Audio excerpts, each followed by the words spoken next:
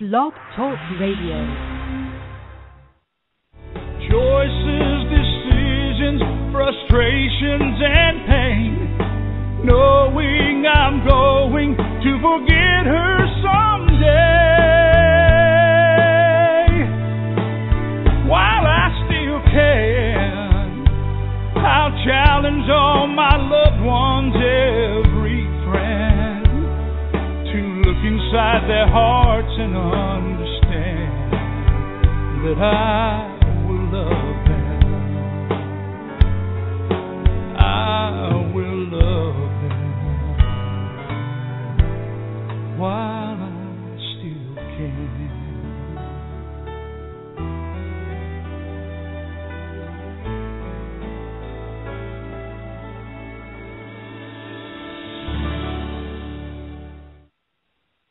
Well, hi, everyone. This is Lori LeBay, the host of Alzheimer's Speaks Radio, and I hope you're all doing well. I'm in Minnesota, and I have to share with you, last weekend everybody was in shorts, enjoying the sun, raking the leaves, going for walks, and it is snowing. The big storm missed us just by one city yesterday. They got 5 to 6 inches, and a couple towns over got a foot. But it is snowing in Minnesota today, so we have no idea if our fertilizer is going to be any good on the lawn or not. But things could be a lot worse. It's great that it's Friday, and I'm really excited about our show today. I can't wait to have this conversation, and I hope you as the audience will join in with us.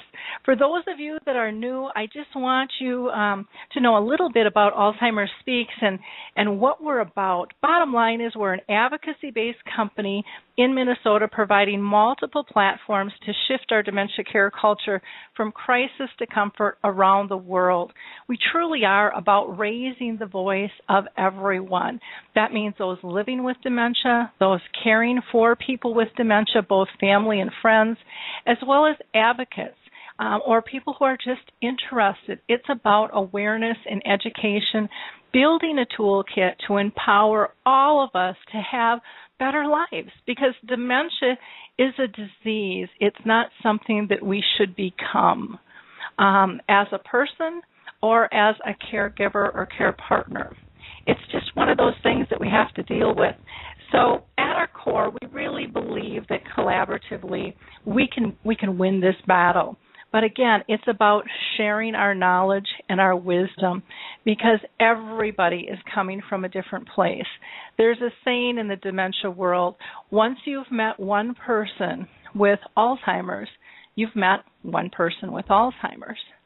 But bottom line is, if you've met a person with dementia, you've met one person with dementia. If you have met one care partner, you've met one care partner. And then you multiply that by every environment is different. So there is no, pill. There is no magic pill. There is no one way that is going to make life perfect. If there was, we'd all be lining up for it in all other areas of our life as well.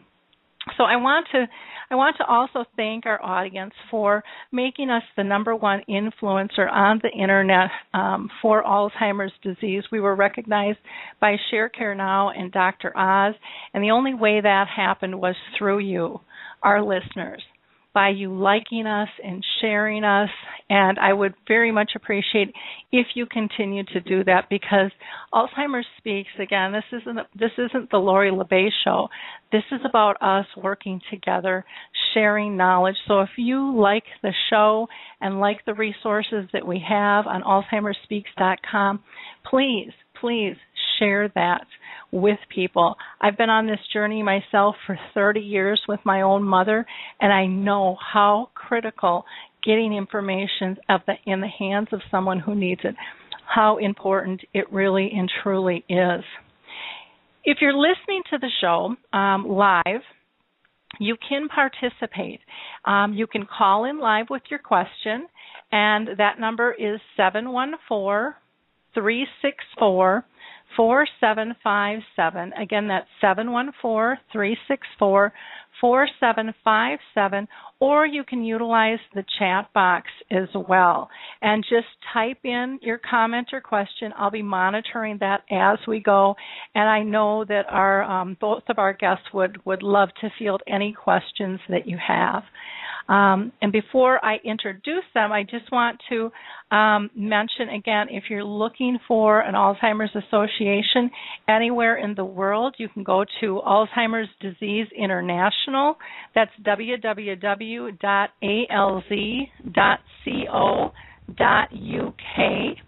And I am just starting to work with, I'm very excited about this mission with Choral Health.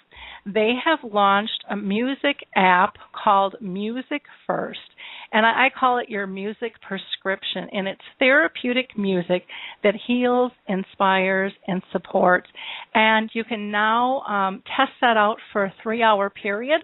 And if you want to purchase it, it's only $4.99 a month, but it's really cool. It's all research-based. So I highly recommend that you check them out as well, and that's choralhealth.com, C-O-R-O, and then health, HEALTH.com.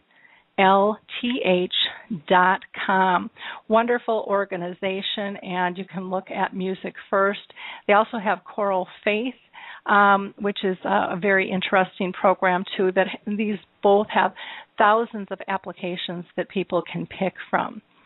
So with no further ado, I want to introduce our guest today, and I have heard so much rattle in the cage about these two individuals.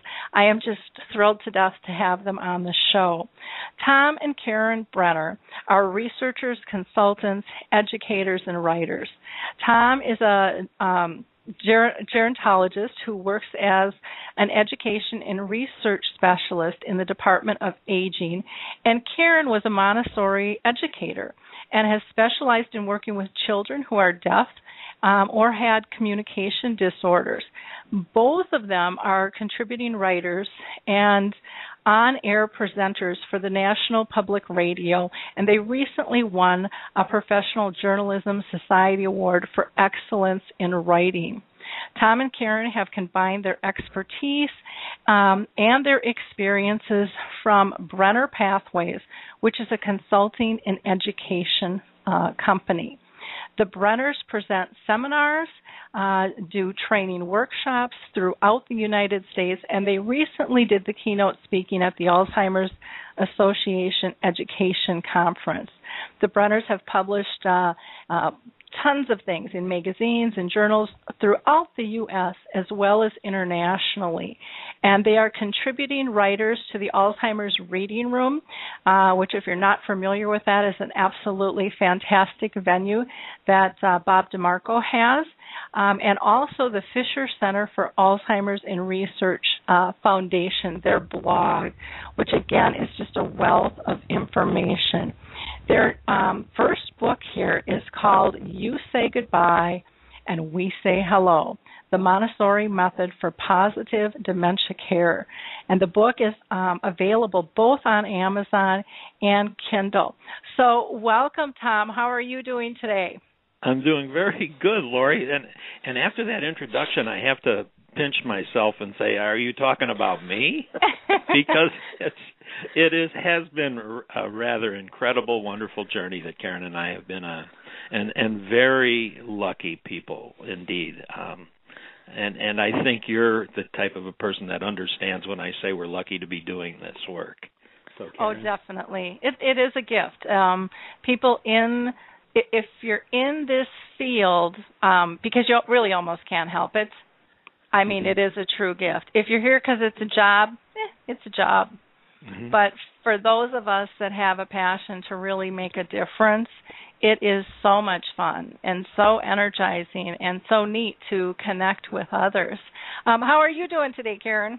I'm fine, Lori, thanks. And thanks again for this wonderful opportunity to talk about our new book, You Say Goodbye and We Say Hello, and as well as hopefully connecting with your listeners. Yeah, it's an exciting time. I was so excited when I got the book. I love, even just the color and design of the book. It's really warm and welcoming, and I know when I opened it up, it was just like this blossom of positive energy. I mean, it just like came out of the package. Oh, Lori, that's it. Yeah. You definitely said it. And it's and I've heard so much about you guys, and actually have tried to connect over the years, and it just hadn't happened. And then our friend Carol Larkin hooked us up, and timing is everything. That's right. I'm a firm believer in this, but the way this book is designed, it is such an easy read with just incredible gifts, page after page, to people reading the book. And, you've got these guideposts there that really help center people that are caring for people. I love this one here. We do the work with them, not for them. And that is something that we really have to remember, because as caregivers, we think it's all about us giving to them and not getting filled or not engaging. It's just a task. And even though we know better, we don't act appropriately all the time when it comes to, how would we like to be cared for. So the book is filled with great stories and pictures and lots of space to be able to take notes in big print, which I am so thrilled with now that I'm in my 50s. So kudos to designing the book. Very, very, very well done. So let's talk about, let me stop yapping and let's hear from you guys. I'm going to throw this first question out to Tom. And Tom, so how did you come up with the idea to do this project together? Well, Lori, Karen had been, as you have stated, Montessorian for a considerable amount of time. And so I have been exposed to the Montessori principles for, 30 years at least. And so I had a basic understanding of the principles, and then my own children were exposed to it. They went to Montessori schools. And I saw the method in action, how they would learn, and how the process was so beneficial to their own development. And so this was like in the back of my mind, right? And then all of a sudden I became interested in dementia and dementia care, and especially the tools that were out in the world for caregivers. And so I did a thesis on caregiving and the tools that were out there. And while I was researching the tools that caregivers were given to do the job, frontline staff, this is what the research was primarily about in long-term care facilities. All the information seemed to lead to the concept that the environment that is there for the care seemed to be impacting the work that the caregivers could do or couldn't do, and also it would impact the attitudes of the people with dementia. So there it is. That's kind of where the aha light bulb moment went off.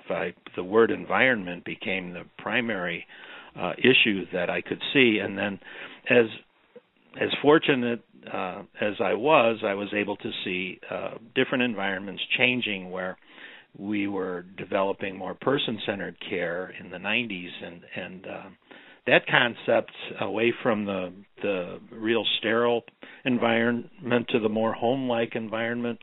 The Montessori method seemed to again indicate that we have to take a deeper look into the type of environment that we're doing the work that we're involved in. So then I said to Karen, I see some parallels here. What do you think? And then Karen, of course, said, of course, there's parallels.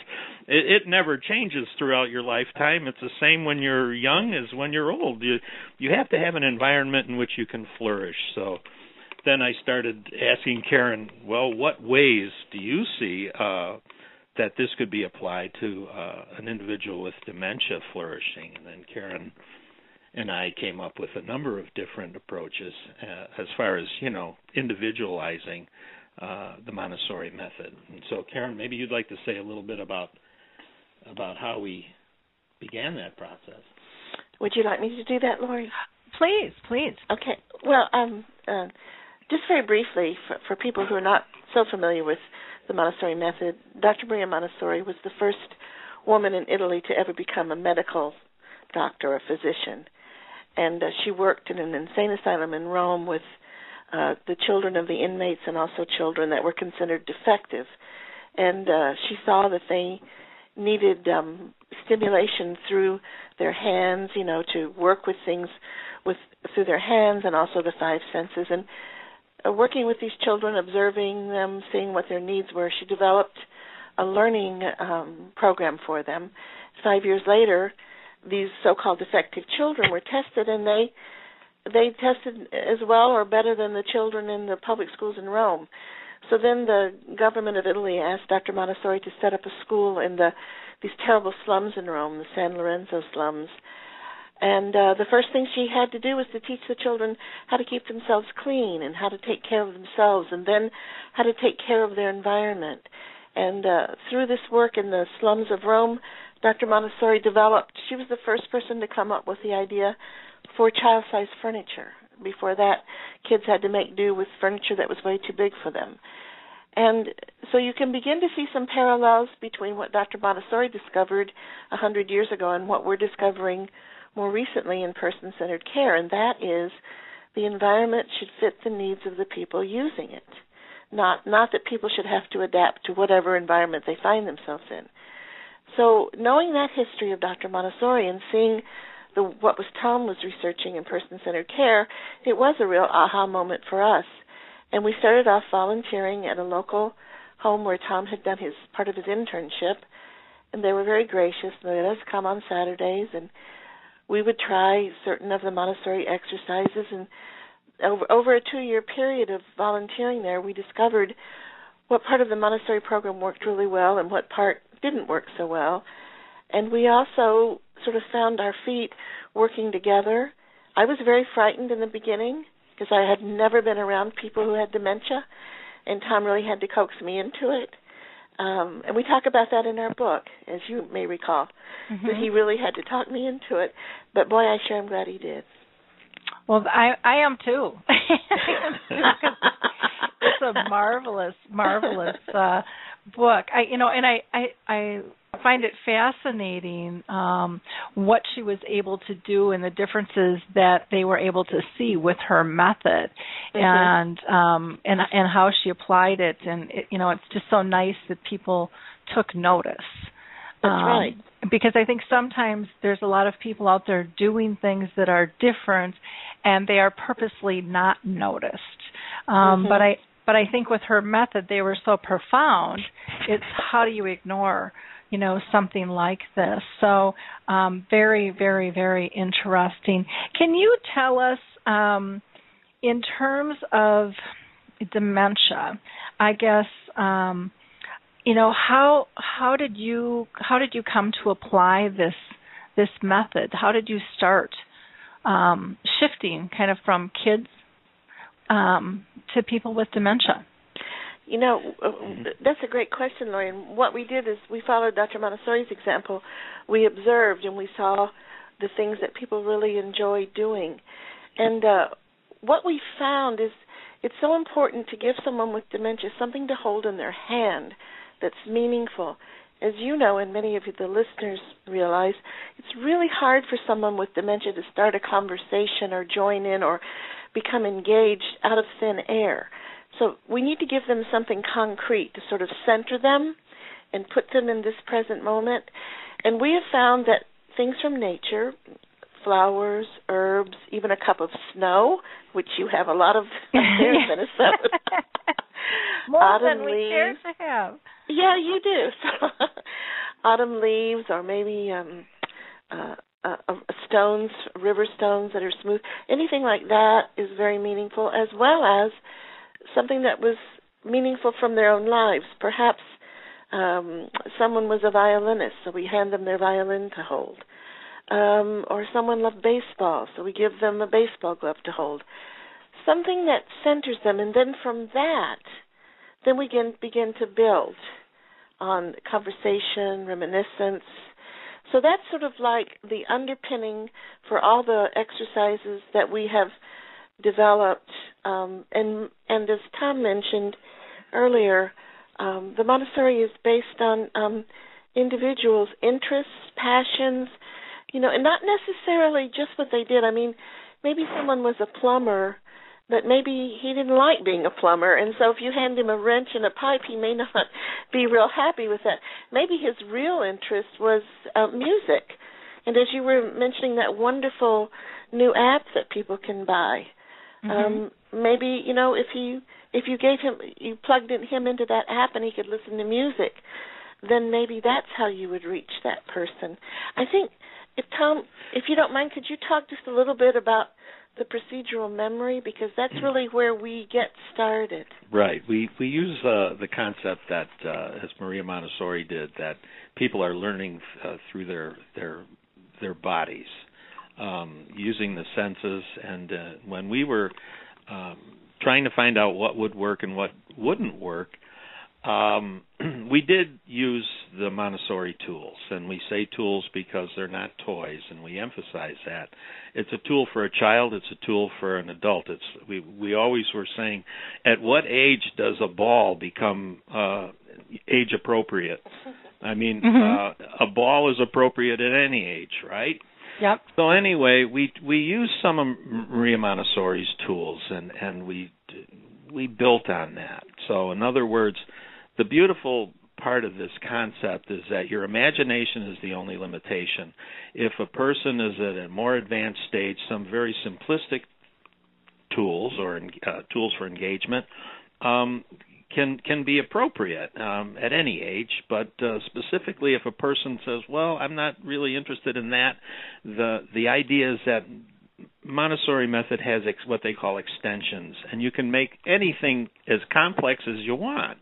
You can teach mathematics using the Montessori method. So what I'm saying is that you start. It's a place to begin, and beginning is the hardest thing to do when you're taking care of a person that has memory loss. And the muscle memory becomes tantamount to a person doing something again and again and again. And that was another beautiful thing that we found is that an exercise such as reading, which uses the muscles of the eye, if people are not, we say use it or lose it, well, that goes for activities of daily living as well. So we knew that there's an interlock here, and so we designed some reading materials in which a person could again get their eyes going to track and read, whether it was one word or a poetry, 2 pages of written words in a larger size font. So in other words, we're testing and trying, but the beautiful thing is the feedback is instantaneous. It's not like we have to go off to a laboratory and say, what did we learn here? We can see what we're learning as we're doing it, and that's the most amazing thing to see. And as others have stated who've also used this method, the measurement becomes, are they having a good time? Are they smiling? And it was a big deal at one time in history to engage a person with dementia for 10 minutes. Well, Karen and I have had conversations and engagements going for like an hour and a half, 2 hours, until a person it's time to eat, And that became the whole concept, what we could use to start. And we allude in our book, You Say Goodbye and We Say Hello. We have a number of just beginning jump-off points where a person can start to think, how can I, transpose this idea into something else? We saw a wonderful exercise that is a Montessori exercise in which an elder person was with dementia was actually doing leaf washing. Now, if you can imagine this, on a live plant in which a person with dementia had a sponge and they were washing the leaves of a live living plant. And then the reminiscence that came out of that, but imagine what kind of a feeling that person had because now they were caring for something. I mean, boom.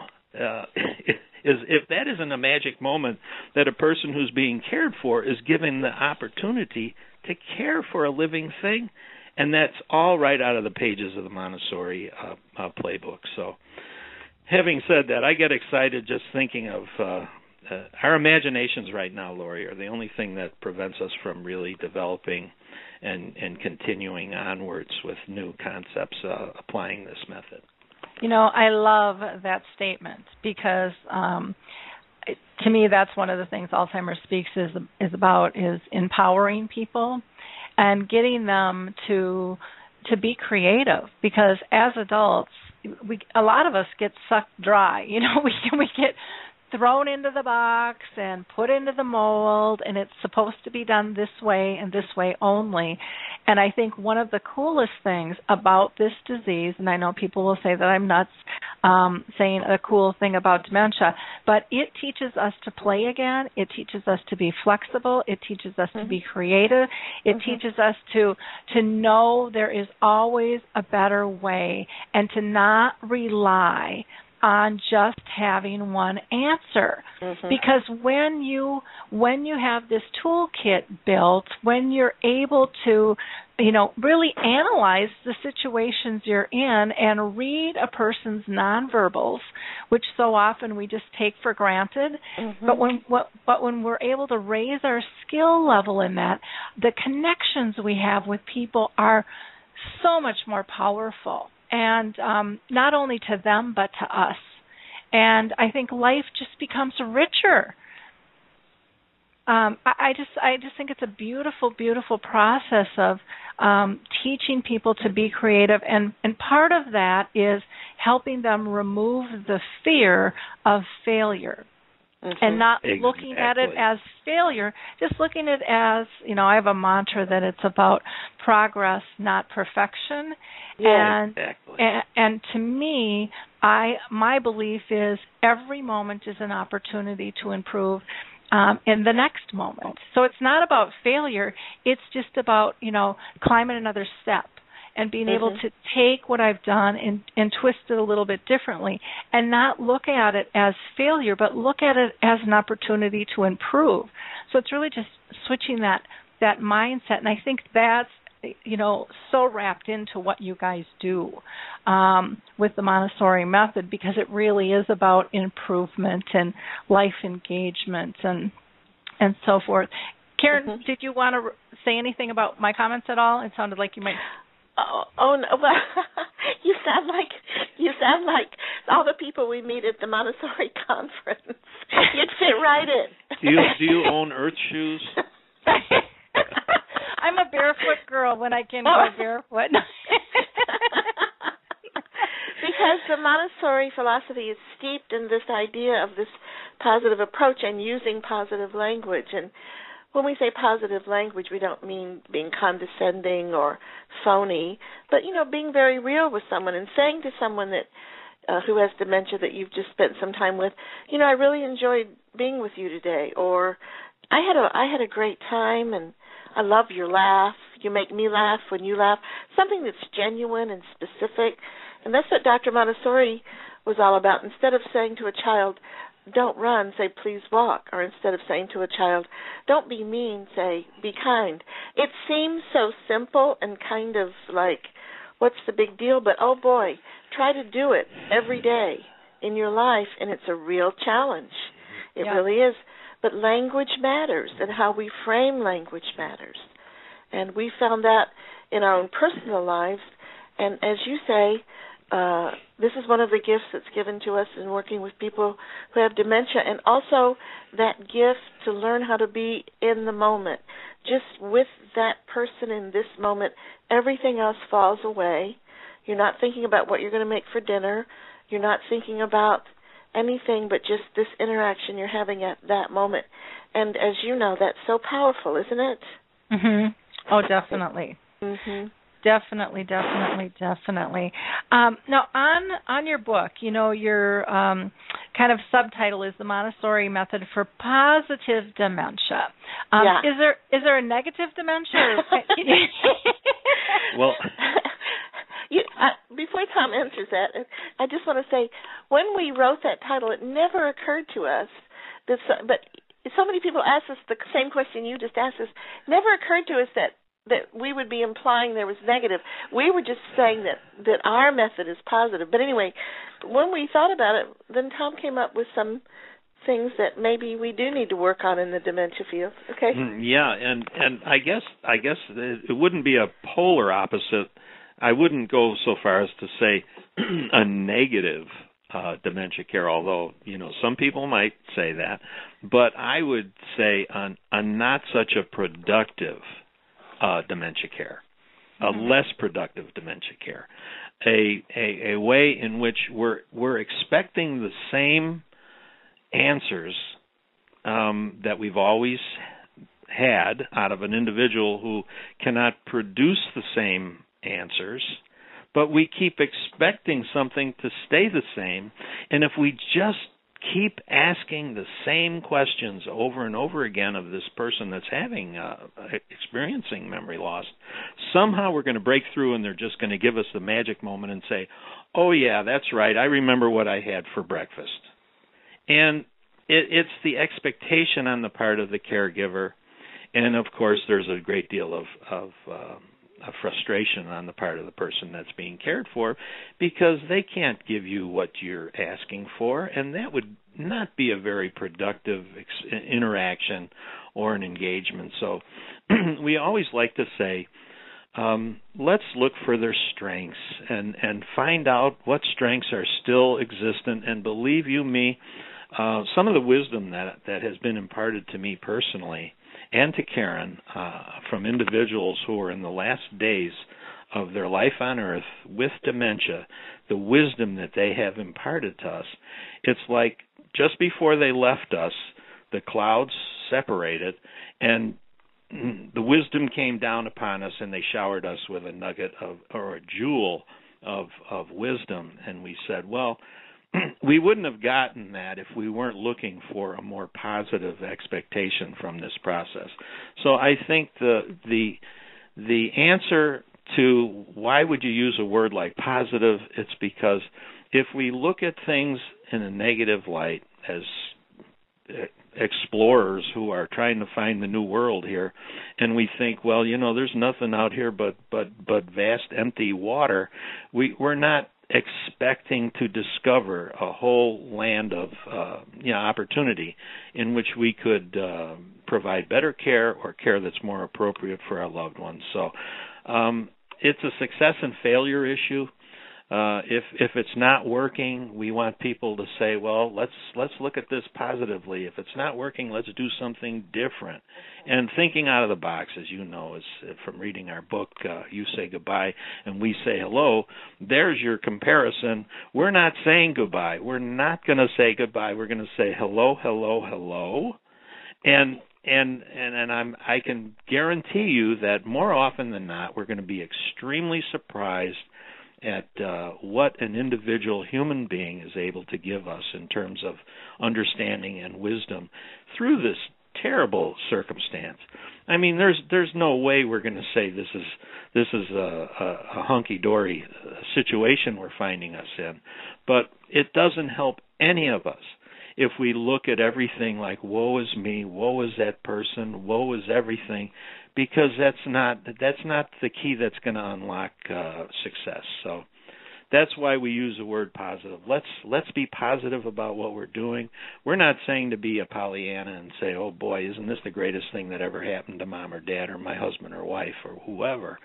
We're just saying that there's still something that we can do to have, and we say, the Montessori moment is the moment in which we're there totally together and experiencing the joy of living, and there's still some joy to living with the person that's experiencing the difficulty. Yeah, oh, definitely. My mom's been in end stages now for 4 years, and we just did a little music therapy with her. A friend of mine is going through Naomi Files validation training and asked if she could kind of use her for her study. And I said, sure. And, I've shown the little video clips to friends, and they're like, oh, my gosh, she just pops up. I mean, it's absolutely amazing. And everyone, I mean, it just puts a smile on everyone's face. So if people can realize, you know, those small little things, you know, in my opinion, and some may argue with me, are so much more powerful and heartfelt than a lot of the big things that we typically look for. And when you can appreciate those little things, the glint in the eye, the giggle, the smile, the word, the song, the touch, I mean, those melt your heart. It's right. It's true. That's right. And just make such a connection. The other thing I thought comical, too, when I asked you about the positive dementia, it's like, well, bingo, there we go, just kind of with our negative mode. Well, if you're saying positive, there must be negative. And, you know, what you were saying, Karen, is, you know, it's harder than we think. And there I fell right into the trap of old ways and old thinking. And so, yeah, and you'd think I would know better, but, you know, we all do it. And it's one of those things, I think, that we have to teach people not to be ashamed about it, but to move on and just to try to ingrain into ourselves of, oh, I do have to watch for that. And, and move forward. Yeah, you're right, and it's hard. It's hard. Yeah. We found that out too. We still have to work. We still work at it every day. I can believe that. Now, what types of care partners would benefit from this approach? And Karen, I'll throw this one out to you. Okay, thanks, Lori. Well, we have found through our training and the seminars and the talks we give that the Montessori method for dementia care works very well with medical staff, and we've trained lots of medical staff as well as frontline caregivers and therapists of all sorts, art therapy, music therapy, occupational therapy, of course, physical therapy, all those types of therapists we've trained. And then, and most importantly, the friends and family caregiver, the people who do the work every day, are unsung heroes, and those people most especially. So we have trained just about everybody who comes in contact with people who have dementia, and we found that each one of those groups finds something valuable that they can use in their caregiving work, and that's one of the reasons that this application has been so successful over the years. And Karen told me originally before we started to get involved with compiling this information in the book form that she saw an individual in a large bookstore rifling, I think is the term, isn't it, through a number of books on the topic of dementia. And she said, and the woman, what she was looking for was an answer for how she could be, how she herself could be dealing with this situation. And Karen said, I want to give that person who's looking for the answer just a little comfort, a little understanding that there is a way to be, and that's a way to understand how you can be, your own behavior can be dealing with this in a way that's comforting. And we've had a number of comments from individuals who have had this book in their hands. My own brother, who's caring for his wife, and he is the sole caregiver. She doesn't have dementia, mind you, but she is in the state of being an invalid, and he is the sole caregiver. And my own brother, who does not give compliments lightly, said to me, Tom, this book should be in everyone's hands because it validates the role of what I'm about. And when your own brother tells you that, you think, well, thanks, that's good. So this has other applications too, not just in dementia, but caring for an individual. When a person feels like you just patted them on the back by saying the work you're doing is important, not just for your loved one, but it's important for the whole world. And Karen and I say this, if mankind has some trajectory or a path of evolving we came out of the caves. That was an important step for us to do. And now the major thing that we have to learn as human beings is how to really do this correctly and how to be caregivers for everyone, because once we learn this, that'll mean that we can all survive in a much more appropriate manner as far as helping each other. So very true. Very, very true. And like you said, when you get a compliment from a family member, because even though you're the professional and everyone else believes what you say, family just doesn't, And I hear that all the time from people. That's right. Especially, in the medical field, they're like, I'm a nurse. I get this. This is my job, or I'm a social worker. Right. But in the ranks of the family, I am nobody. That's right. That's right. There you I know nothing. I revert back to my birth role, right. and that's how I'm seen in those dynamics. So, and I think the other thing that's really important about what you said is that so many people don't see themselves as a caregiver or a care partner or a carer, however you want to use the phrase. And I think they don't because they don't feel comfortable with it. They don't really know what it entails. Right. And this has such a positive spin because it's all about engagement and it's all about building relationship. Yeah. And for whatever reason, we have viewed caregiving as this crisis state. And really, it's this natural state, one that I always say that started the moment we were conceived. Yeah.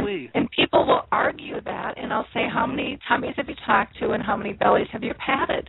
There's a relationship that starts before the womb, and it's all about those nonverbals and our energy and our excitement about engaging one another.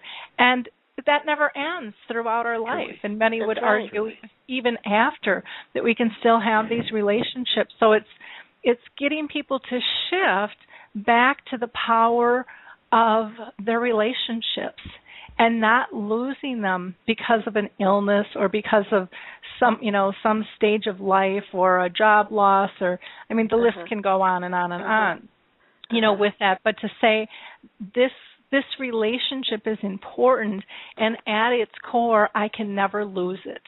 Mm-hmm. That's right. Right. That's exactly right.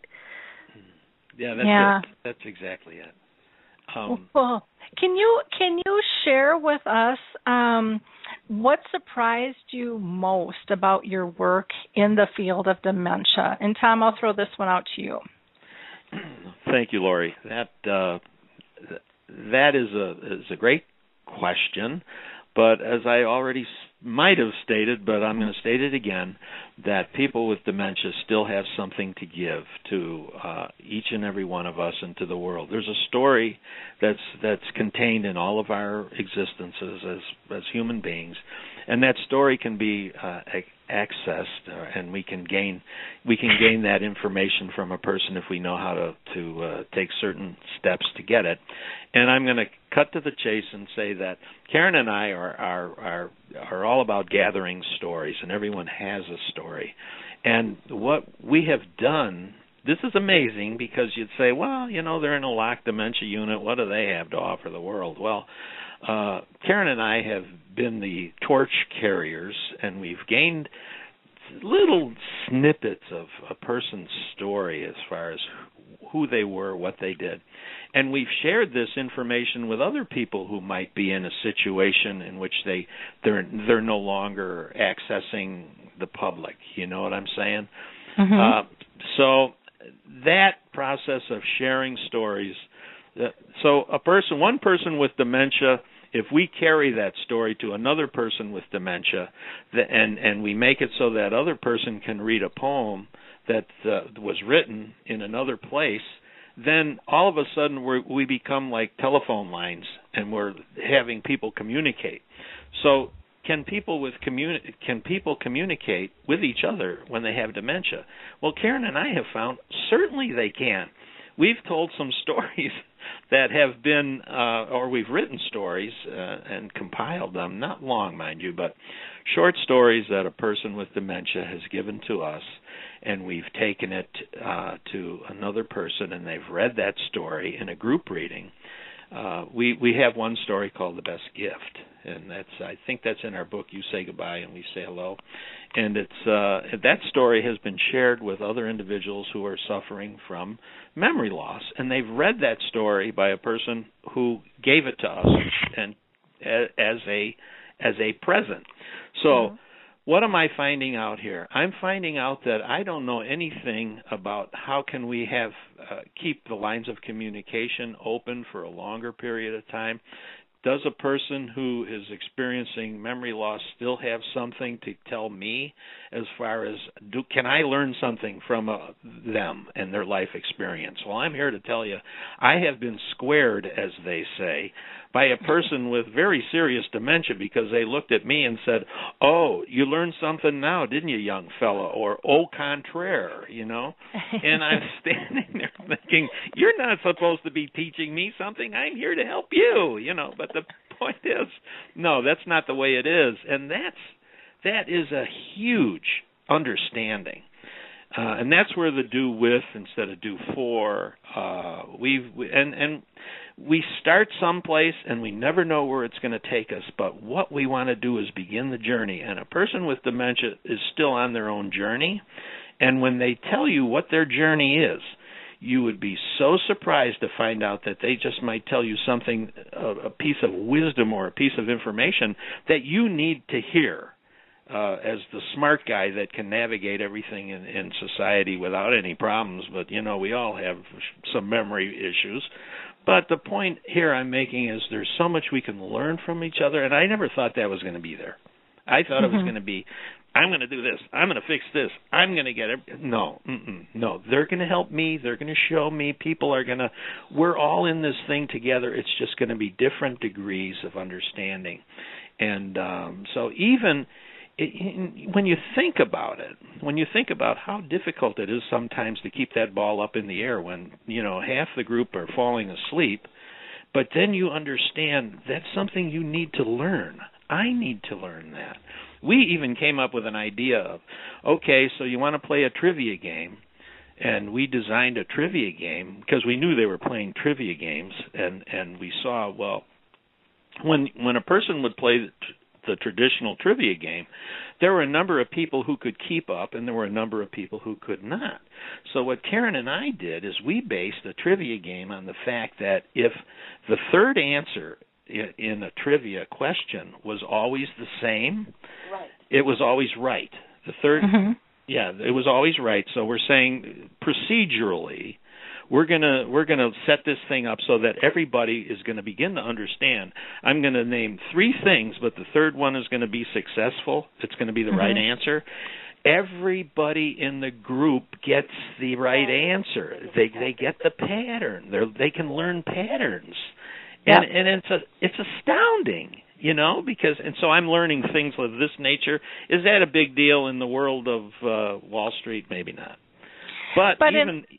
But in terms of life, it is because it's about empowering individuals. Yes. And by structuring it different, by empowering them to build their confidence, allows them to want to engage with us instead of thinking, I just can't get this. That's huge. Yes. You got it. That's right. Yep. We all like to be successful. Mhm. Never changes. Definitely. No, never changes. Never changes. One of the things, you know, like I said, I love these guideposts that you have in here, and I'm going to read a couple other ones if you don't mind to people. Yeah, of course. Because I think they're relevant to what we've been talking about. One says, we've met many different kinds of people living with dementia, and all of them have one thing in common, that there's not a phony in the bunch. I love that. They are so authentic. You know, and sometimes people get upset a little too authentic because they don't have their filters, the political filters. Right. That's right. But, there's a couple of groups on Facebook that, through social media where people have connected all over the world, Memory People and Forget-Me-Nots, and I'm sure there's lots of others out there as well. But Memory People, for example, had a little convention last year. And out of, thousands of them, there was about 40, I think, that met in New York. And the one thing that came out, one after another, was they couldn't believe how powerful it was to meet one another because they felt so connected. Yes. And I said, well, that's because you're not talking about the weather. You're having real, honest conversations about deep personal things. And right. and that just makes it a more rich relationship. And again, we've forgotten the importance of being authentic and allowing others to be who they are, but instead we like to judge and categorize and put them in a box. That's right. And so to me, that's one of the gifts, again, wrapped in dementia, is to be more judgmental, live with a lot more gratitude and appreciation, and be much more flexible. And, when you can do that, or for me anyways, man, I don't have near the stress in my life I used to. No. Bingo. That's it. Yep. That's one of the life lessons that we've learned, too. Yeah. Yep. And the other guidepost that I like was you have people living with dementia have so much to teach us, so much to share with us, the wisdom, the joy, the heartache, the fortitude, which is very, very true. I cannot believe the lessons I have learned not only from my mom on her 30-year journey and those that she's still teaching me in her end stages, which has been 4 years, but the connections I've made with others, the relationships and the people that I've met on this journey have allowed me to be more authentic, and they're more authentic because you don't have time for the crap in the world. You need to be honest and have those conversations, and they're just it's really been a blessing to build a community that understands and accepts. Good. It's really a neat place to be able to be. Is there, Karen, one story in the book that just stands out for you that you'd like to share as an example with people? Oh boy, there's all so many. Tom is prompting me to say Joe. I will tell the story of Joe. Joe was a 94-year-old farmer we met in a very rural part of the Midwest, and he had spent his entire life on this one farm, and he grew up in the Depression, and he told us the story of how he was a very bright student, and he could have gone to college, but he didn't want to ask his dad and grandpa they'd have to hire somebody to take his place, and he didn't think that would be fair to them. So he stayed on the farm, and then he came up with this formula about how he was going to buy his farm, and everybody thought he was crazy because it was the middle of the Depression, and what Joe taught us was that he just lived on the money he made selling his eggs and his milk, and all the money he made when he sold his hogs, he saved. And before too long, in about 10 years' time, he was able to buy his farm, 80-acre farm, outright. And the reason that story resonates so much with us is that it demonstrated the grit and the fortitude of our parents and grandparents, and also the Midwest, how strong the people are that have worked this land. And then also the idea of being disciplined, that kind of discipline to save that hog money for a future investment. And Tom and I laugh and say, no, we got to get us some hog money so we can save it. And the thing about Joe was he was such a brilliant man and such a wise man. And of course, he did have dementia, and he would kind of remember us sometimes or not, but he knew he liked us because he knew that we liked to listen to his stories. So Joe is kind of representative of this generation who taught us the importance of, grit and fortitude and not giving up. And I think that's one of the great life lessons that we learn. And just very quickly, I'll say to you, Lori, I told Joe's story on Chicago Public Radio. I wrote a story about him, and we put it on the air. And we told Joe that. We said, Joe, your story was on the radio in Chicago, and hundreds of thousands of people heard about how you saved your hog money. And all he could say was, well, my land. Oh, how cute is that? So when Tom talks about us taking these little snapshots, vignettes of someone's life and taking it and sharing it to the larger world, we do that. We take it from long-term care home to adult day center to a talk for the Alzheimer's Association, but we also put it out on the radio. So our point is that people who have dementia still have so much to share, not only with us but with the world. Yeah. So this is the thing that when we got into this work, we had no idea that would be a big component of our work, is sharing these stories that these people share with us. The stories are so powerful, and to me, stories are what people remember, and they, they can visualize themselves in that situation, and it just makes it real. It's not statistic. It's not methodology. It's not clinical. It's personal, real stuff.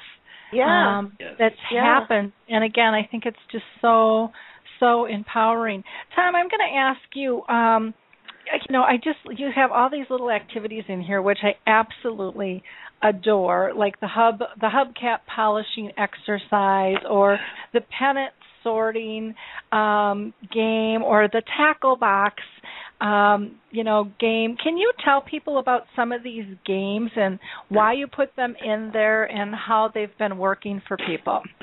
Well, thanks, Lori. Yeah. Well, I'll just tell you a little bit about the tackle box exercise.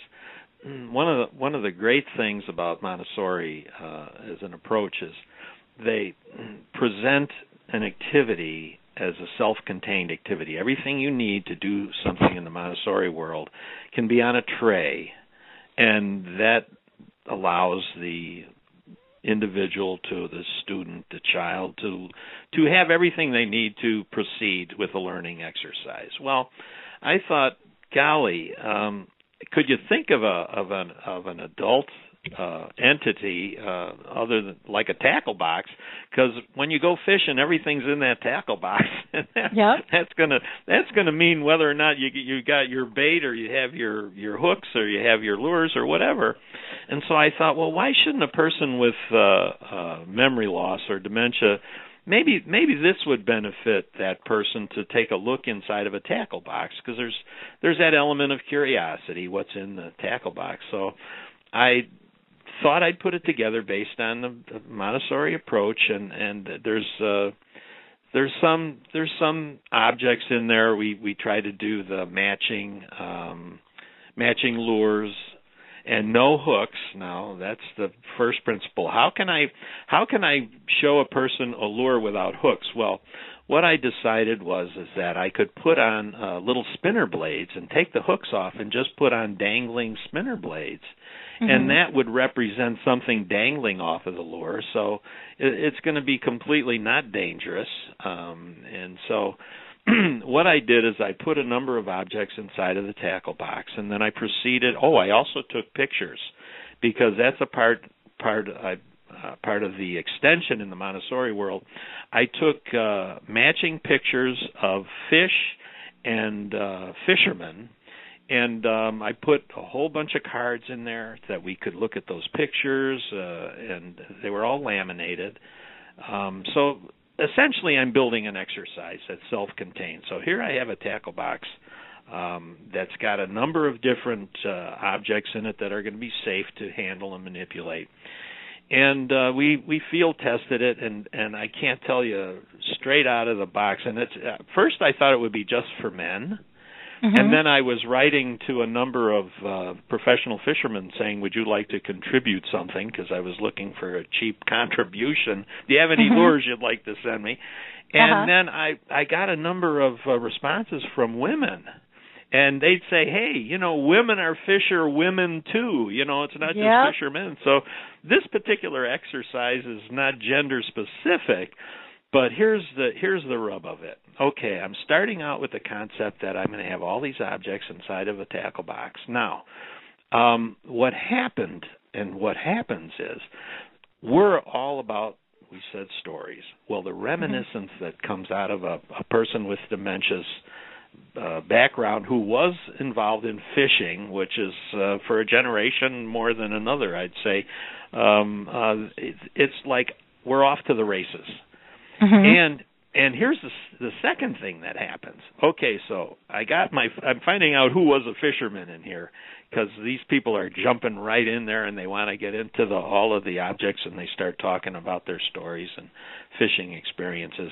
But here's the phenomenon that I did not expect. Every time we come back to a place or a facility where there are those fishermen, they want to talk about fishing with me. And they don't remember me. They don't remember the exercise. But I can initiate a conversation, and I'll say, hey, Jim, how about bluegills? What did you think of those bluegills? And, oh, my gosh, it's like, wow, let's talk fishing. But how would I know that if I didn't start somewhere?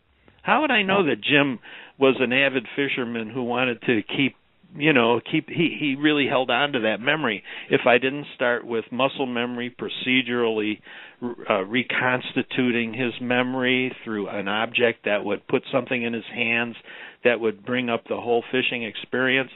But what we have found out is there are a lot of things like that. We've done that with cooking. We've done that with a person who was a great baker, and we'd say herbs. We've used spices and whatnot. And all of it was a step to initiate this engagement that has been, I can't tell you, but I was designing specific activities that would get somebody to reminisce. And it wasn't even as much about the activity itself, because we tell people, plan it, and then when somebody starts to open up in another direction, then go with them. So it's not about the activity now. That's only our starting point. If a person wants to keep talking about fishing, but if somebody looks at my fishing exercise and looks at that fish picture and says, oh man, I love to eat trout, and then we start talking about eating fish. But that's great. That's where we want to go. So anyway, that's something when I was thinking, how can I get some, as far as those pennants were concerned, I'll tell you something funny about pennants. They were baseball pennants from the National and American League. We've had conversations about that. They're very small pennants, but we were able to create a key in which we could have a group leader that would know who was in the National League, who was in the American League, what teams that is. But here's the weird thing about woolen pennants. They have smelled the same since for the last 60 years. You smell a woolen pennant, and people will actually smell it. Yeah. I don't know. There you go. So where was that written in some book about things to do with people with dementia? It's not. So I was very lucky that the hubcap thing was a freaky deal that I knew. I knew from being back in the day when we would take chrome polish and shine the chrome on a car. Now they're not selling a lot of that chrome polish because it's all plastic. But I took in hubcaps that I found in a junkyard and started to engage a person who liked old cars. Yeah, it was non-toxic polish. Karen always tells me to tell people that because, it's all about Montessori world. They polish. Everything is safe to touch. But the hubcap thing was so fantastic because this person, through the repetition of polishing a hubcap, started to tell me stories about Vietnam and their experience in the war. And I thought, see, so I wanted to polish hubcaps and talk about old cars, but that's not what that person wanted to talk about. Sure. Once that person started polishing, then he came up with war stories, and I thought, duh, you know, inspection, polishing your boots, polishing your brass, of course, you know. Yeah. Oh, well, wonderful. Well, I need to get our next guest on here, but time has just flown by. You guys are Lori, you've been great. Fascinating work. It's been just a privilege and an honor. A privilege Lori, and an honor. You've been great. To have you on the show. Thank you. Karen, how do people get a hold of you? What would you like them to have for contact information for you? Oh, thanks, Lori. Well, first of all, you can buy our book, You Say Goodbye and We Say Hello, on Amazon and also Barnes & Noble. And if you're in Chicago, at Women and Children's First Bookstore is selling it. So there's lots of places to buy the book. And then as far as contacting us, our website is Brenner Pathways, all one word, and it's plural, pathways, .org. And they can write us there. There's a link there where they can email us. And we'd love to hear from people. And Lori, again, thank you so much for this great opportunity. And it's been an honor, Lori. Yes. Lori, it's been an honor because, you meet a lot of people on this journey, but you definitely get it. So we're privileged. We're privileged. It's so fun connecting with everyone, and I hope to be able to meet you guys in person. It'd be fun to share a stage with you somewhere, or we'd love do another radio show together. Keep us posted, but I highly encourage people. This book is absolutely wonderful. It's an easy read. It's a great resource. I think it will help so many people around the world, called You Say Goodbye, We Say Hello. So thank you so much for being with us today, Tom and Karen. Enjoy your weekend, okay? You too, Lori. Thank you. God bless, Lori. Thank you. Bye now. Bye. Bye. Before I pull our next guest in, I am just going to highlight a couple of things going on here. Alzheimer's Disease International, we had some problems in terms of scheduling their show, or rescheduling, I should say, because we had some difficulties when they were in Taipei for the conference. We're tentatively looking at getting that show rescheduled for the 17th, and I will keep you updated. I also wanted to highlight just some really, I think, cool things that are on Alzheimer's Speaks blog this week. One is Max Wallach, who is a 16-year-old going to Boston University, whose grandma had the disease, and there's just a beautiful article about him, and he is on this mission to find a cure for Alzheimer's disease. He also has a company called Puzzles to Remember, where he gets puzzles and he sends them out to nursing homes. He sent them to My Memory Cafe, and the people just love them because they're big piece puzzles, easy to do. So he sent them and I know our participants are really loving this activity. So that might be an article of interest. There's also a video that I just put on the other day from Keith Oliver, and he is a man living with early onset, and he really talks about what it's like, and it will just be a fantastic tool. I think it's about 8 minutes long, but you are going to find so much great information in there. I don't care if you're a professional or a family member or just somebody who wants to learn more. Wonderful, wonderful video. And then Music First with Choral Health. There's an article there. I had talked about that a little bit earlier, where they have an application that you can get for $4.99 a month, and they have thousands of pieces of music specific to help people with dementia. That would be something, again, I think that is great because, if you can have it on your phone and it can help with agitation or eating or sleeping, there's just so many different things music can do and the power behind it. I think that's an article worth reading. And then Norms McNamara, our friend over in the UK, Mr. Powerhouse, changing the world on making things dementia friendly. Norms, there's an article that lists a bunch of his videos there, and I know that people are always looking on, where can they get more information. There's also an article on disability benefits, which I know is just a real sore spot for people on how do I process, how do I apply, what does it take to do this. And then last, I just want to ask for your prayers. I had mentioned to our audience before, in St. Paul, Minnesota, there's a contest to become dementia-friendly, or a contest for $1 million idea, and I submitted a proposal to become dementia-friendly.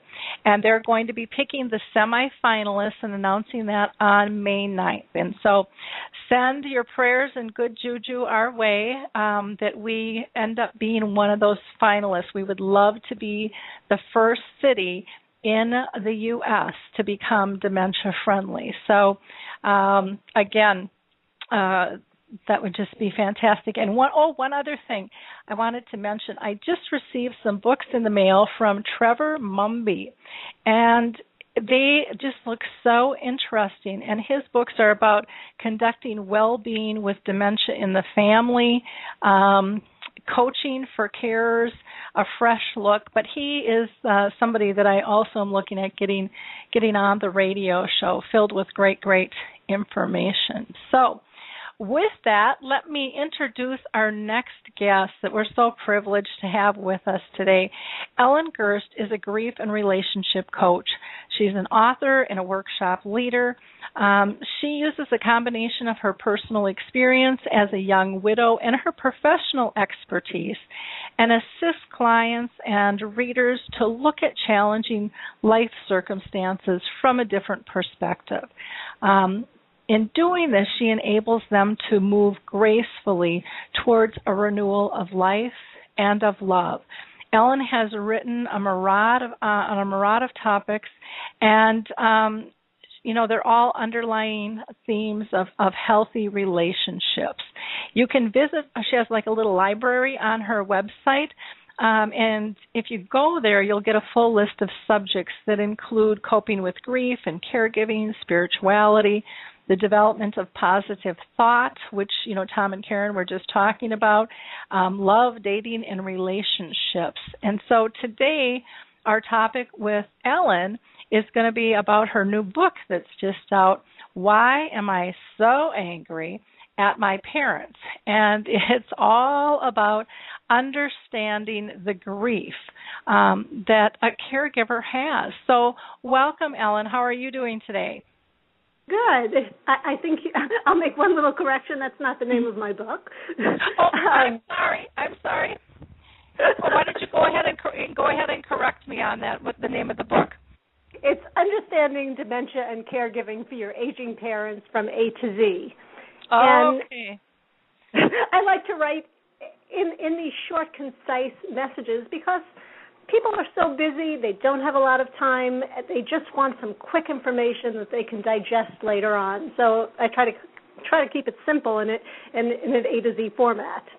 Okay, wonderful. Well, I apologize for that, and I'm glad we got that squared away. So Ellen and I have kind of known each other through social media for a while now, and so it's kind of exciting to have you on board with us here on the radio show and to hear a little bit more about what you're doing. Can you tell us before we start, have you been personally touched with a family member or friend with dementia? Yes, my mom is 93 years old. She's probably in the later mid stage.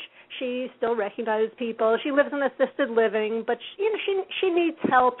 With the daily tasks, showering and choosing the clothes, but she can participate in activities and the like. So it's been I just moved her in there from independent living in November, and it's been absolutely wonderful. Okay, great. Well, that's just a gift in and of itself that you feel comfortable where she's at, because that's a big worry that families have many times, is that whole placement issue. But can you tell us how you feel understanding the process of grief can help a care partner when they're dealing with dementia? Sure. Well, I think in general, society doesn't like to deal with death and grief and loss. We rather brush it under the rug because, who wants to look at that? And it's only until you're confronted with the loss of a person that you're thrown into this mix, and you have to it's learn as you go. And I think that people don't realize when they're confronted with their parents' illness that they're having some of their emotional reactions are a grief response, because they haven't been taught that, so it's understandable.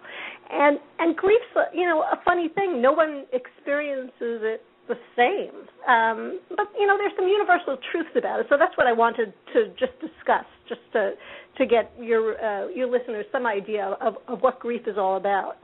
Okay. I don't know if people have heard that when you're mourning, it's called going on a journey. It's the grief journey. But that's really true for everything in life. Life is a journey.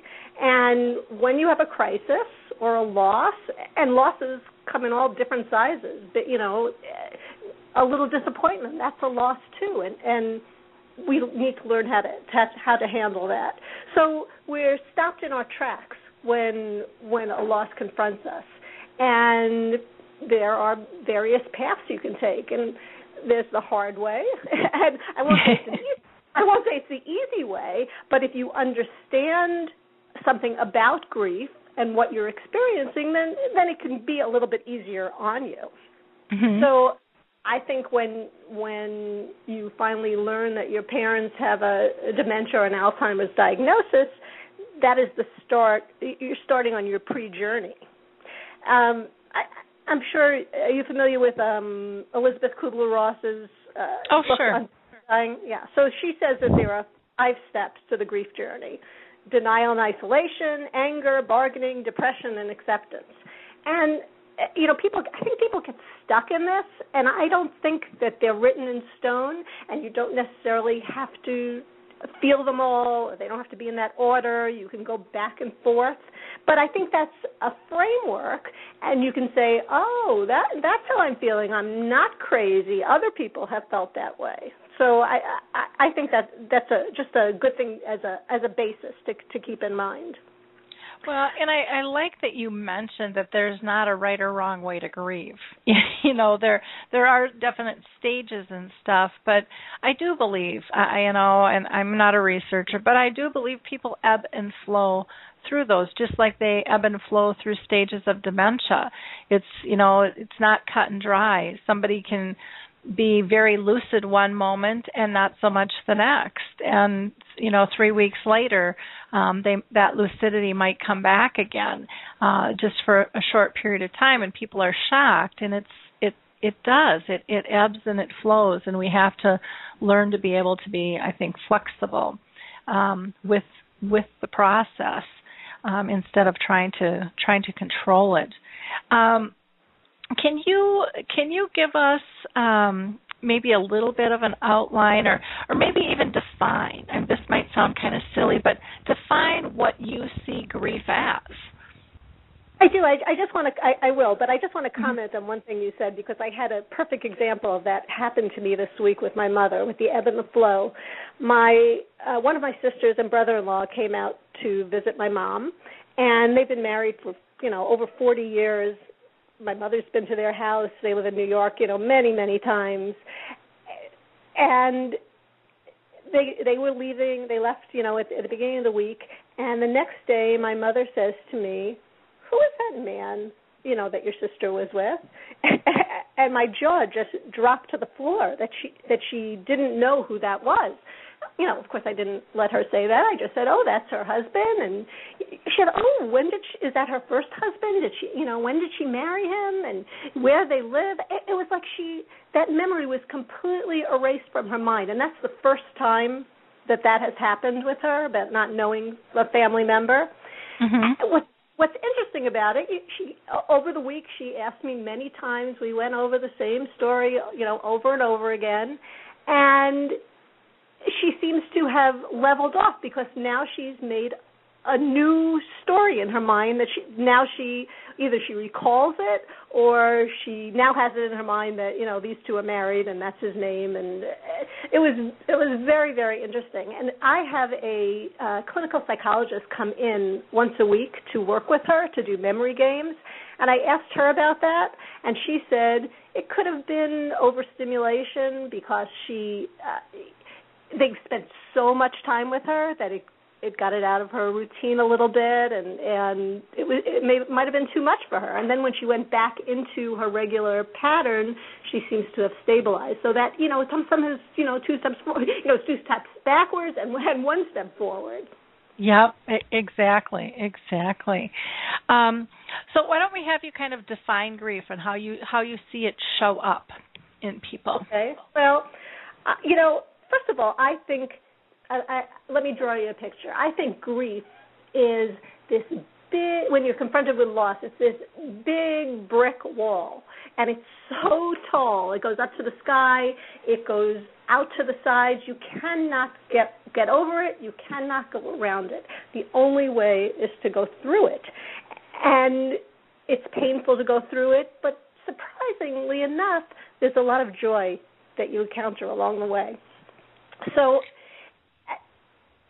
another way to look at this situation is that if you I like to make this statement, and I want to make sure that people don't take it the wrong way, but every event in life is neutral. It's the individual that's going to color this event with an emotion. So my mother is diagnosed with Alzheimer's. I can say that's a good thing or a bad thing. Now, obviously, it's not as black and white as that. But in order to make proper decisions for her, I need to come to neutral about that event. So what that means is that when I found this out, and it was a long time in coming, my emotions swung like a pendulum, high to low, and I was holding on for dear life until I figured out, why is my mother acting this way? I can't understand it. She was always independent, and I would get angry at her, which, is one of those grief responses, and then I would deny, well, no, nothing's going on. So you feel all those emotions, and that's how you're processing them. But I'm sure you've seen a pendulum, those little balls that you pull one back and they go back and forth. So Lori, yep. What happens? What happens eventually to those balls with the pendulum after it finishes swinging back and forth? What happens? Well, they stay still after they stop.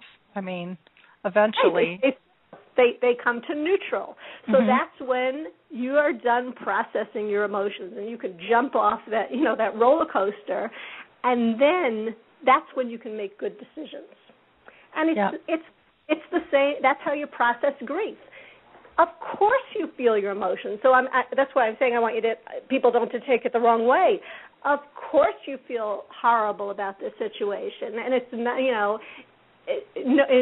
not in anybody's imagination is it a good thing, but you come to neutral and you say, well, let me see if there is anything good from this, just like your last guest said. And I think one of the good things that you can take from it is, let's say you had an acrimonious relationship with your parents.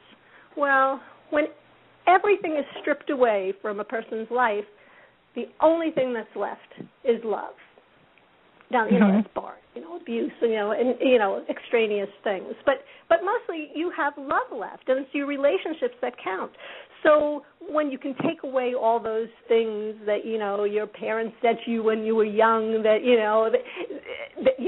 you kept harboring in your brain, all those buttons they can push, all that's gone. And you can just have this simple, peaceful relationship with them. I know when I go to visit my mother now, and I had a good relationship with her, throughout the years, but I know that no matter what stress I am feeling work-wise or anything else in my life, when the time that I spend with her is stress-free because everything is so simple. I can just be with her. The other day, I went over for a couple of hours, and I laid on her bed and read my book, and she sat in her easy chair and looked at her book. And it was, and she got up and she walked by to go to the bathroom, and she tickled the bottom of my feet. It was just such a simple, peaceful couple of hours to spend with her, and the rest of the world could go away. And that's just changing your perspective on seeing the good things even in the bad. And that's how people get through grief, because you learn so much about yourself. Grief is just an introspective journey to learn about yourself and to figure out how you're going to confront the world. And when you've had a terrible loss, life becomes more precious, and the only thing that counts is love. So as painful as loss is, if you use it properly, you can use those lessons for the rest of your life and apply them to whatever other relationships you'll have, and in your professional life. It gets you down to your core. Well, and I totally agree with you. You have to feel the pain to move through it, and so many people want to mask it through, denial, or it could be drugs or alcohol, or whatever. But you have to process it, and I love that you say that the emotions are really neutral. It's just what we choose to do with them. They're not good, they're not bad, they just are, and we have to process them and then move forward. And once we embrace that, if you can train yourself to do that, it's so much easier and so much more or less stressful than carrying that heavy baggage of, I should be dealing with this, but I don't wanna. That's what I said. You can do it the hard way, or you can do it the less hard way. Exactly. Well, let's talk about some practicalities and some lessons of grief that might be able to help our audience work with, if it's parents or friends that have dementia. Can you give us some examples? Well, I think there's a lot of anger going on. Sometimes the parent's angry, sometimes you're angry, but I think you need to really look below the surface of anger, because if you can accept that there are only two emotions that people have, they either have love, they either see life through love, or they see life through the eyes of fear. And anger is a fear-based reaction. If you just take a step back and you say, well, why am I angry? So until you know what's going on, and your parents are acting out of character, and they're doing weird things, and you're almost like a child. You're getting angry at them. Why don't you know better? How could you do this? And what are you afraid of? Well, in the back of your mind, you're saying, well, I'm afraid there's something really drastically wrong here. And it comes out as anger. Mm-hmm. The other thing is when you realize that your parents have, dementia, and you're angry also, and you say, well, you're afraid of, well, if they have this gene, does that mean that I'm going to have it too? And then you get worried about that. And and if your parents are going to, are dying, well, that's going to make you an orphan, and that means you're next up. Well, that's another fear.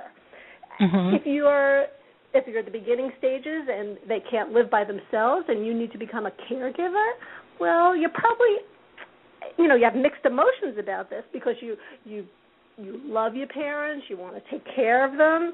But, hey, we're of the baby boomer age, and we worked hard, and we're getting ready to retire and enjoy our lives, and all of a sudden I have to take care of my parent, and that's going to change my lifestyle. Well, it's natural to be angry about that, and people beat themselves up for feeling that way, but that's a natural emotion. So you have to process that and release them.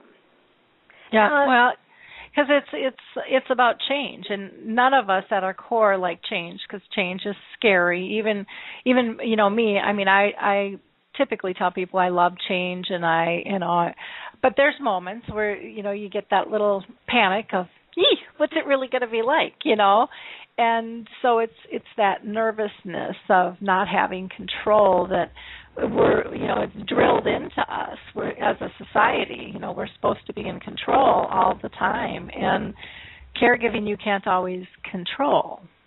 Well, I think if you think you're in control any of the time, you know, you just have to, sometimes you just have to let go. And the thing about change is that even if something is going to change your life for the better, that still means upheaval. Let's say you win this wonderful contest. Well, that's probably going to change your life for the better, but you're going to have to make adjustments in your life, and any sort of change, we're afraid of, and because it gets us out of our routine that we're used to doing, and we have to look at life in new ways. And then if if this changes, well, then I have to go back and change these other things, and it's a process. That's why people are afraid of change. One of the other changes, and something else you can be angry about, but if you look below, it's really a fear, is if your parents don't have the funds to go into a caregiving home or whatever they need. Well, you say, well, how am I going to have the funds enough to pay for it, and how is that going to infringe upon my life? So there's lots of anger or fear really to be worked out. Well, and then there's the case where the family has the money, but they don't want mom and dad spending it because they were hoping that was going to be their inheritance.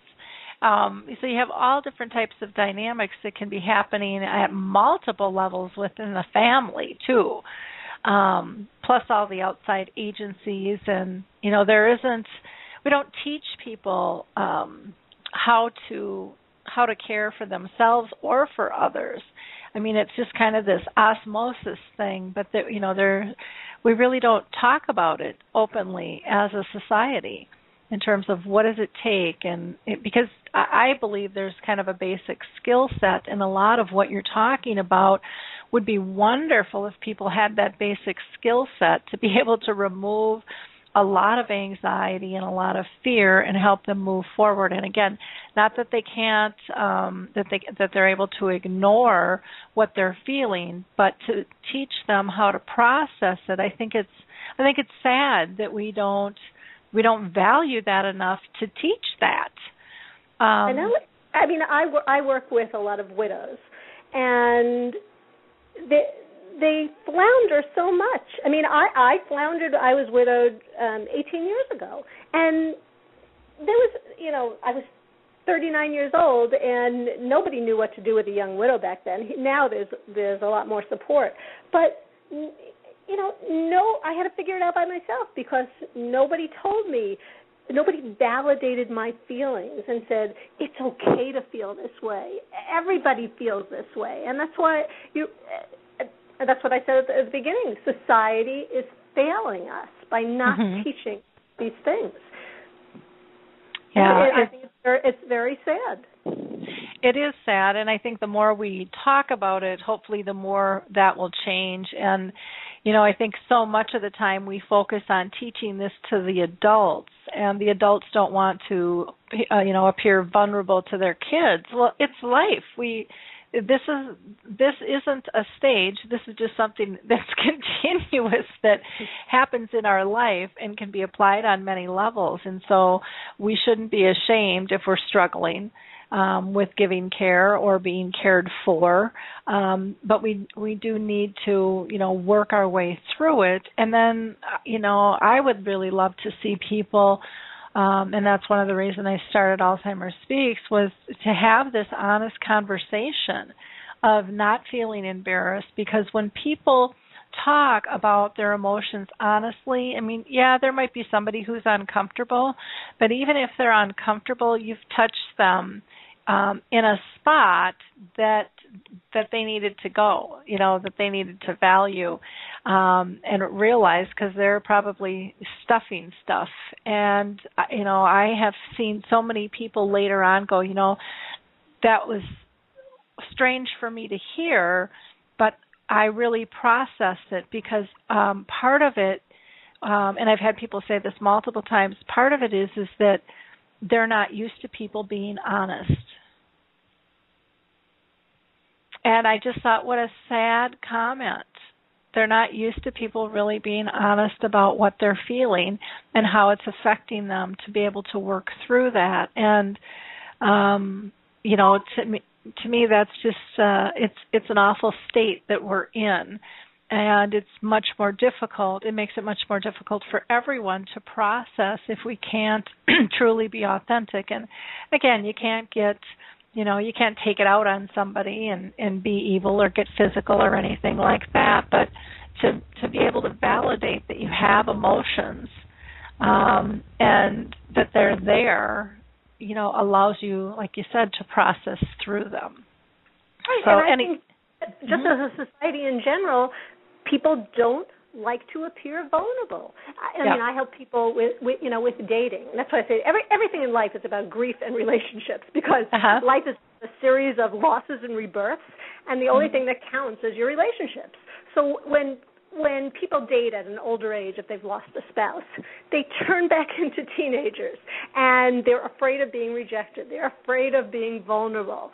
So instead of allowing themselves to feel their emotions and maybe get hurt, they will reject first, just to protect themselves from not having another loss.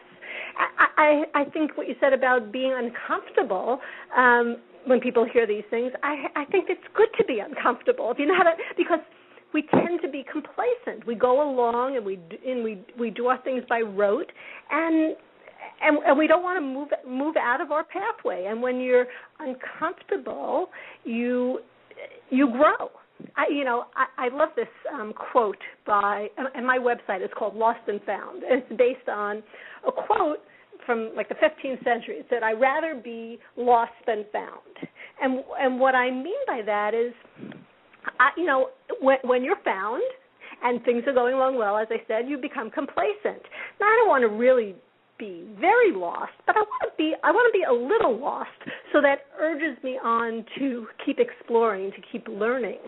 My husband gets mad at me. He says, "Well, you're always changing your mind." Well, I don't want to be stuck in something. If I get new information, then I have to go back and reprocess my thoughts, and that may result in me seeing things from a different perspective.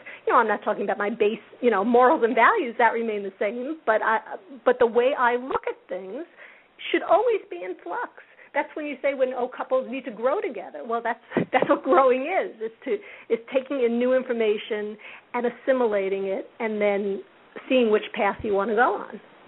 I like that explanation, because it is life to me is a journey, and it's one of constant learning. And so if you keep it if you keep that mindset that you're never ever going to have all the right answers, you're going to have the right answer, the best answer for that particular moment with the knowledge you have and the experiences that you have, but the next moment's going to be a little different. And so it doesn't have to be exactly the same. And I think people get so stuck thinking it has to be exactly the same. And it's so freeing. And again, it's so, you don't judge yourself as much. You don't judge others as much. You are, it allows you to look through a whole different lens that, to me, has brought me just a ton of calm. I mean, my friends joke that I'm the calm one, because it takes a lot to get me rattled, and I think it's because I'm always trying to look at, even if I disagree with what is happening around me, I always try to figure out what's causing that. Something caused that. Something triggered that, because people, I think, at heart are good. They're not going to do something bad, but something, their perspective, their experiences is drawing them to act in a certain way to make them feel safe. Well, and that's why I said most of those responses are fear-based. Mm-hmm. If you look below the surface, greed is fear, jealousy is fear. When you act out, it's fear, because you just want to keep your place, and you're holding on for dear life, and you don't know how to do it. The other thing is that lots of let's say your parent, you've been angry at them, or you're not happy with how the situation has gone, and you start beating yourself up and feeling guilty about it.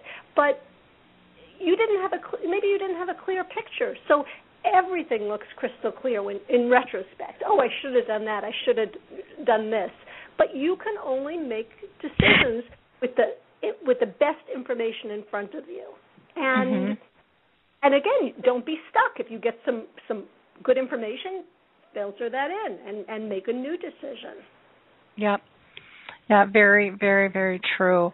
I think, when it comes to dementia, there's so many levels of grief, too, because it's kind of this, some people have described it as an ambiguous death because of the number of losses that go through. And I think there's, you can focus on the losses or you can focus on what's still present, too.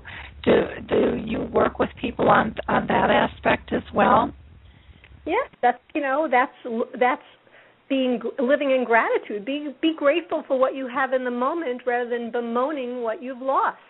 And sometimes it is, for example, what I said, you can have this great relationship with your parents that maybe you didn't have when you were younger because all that stuff is peeled away.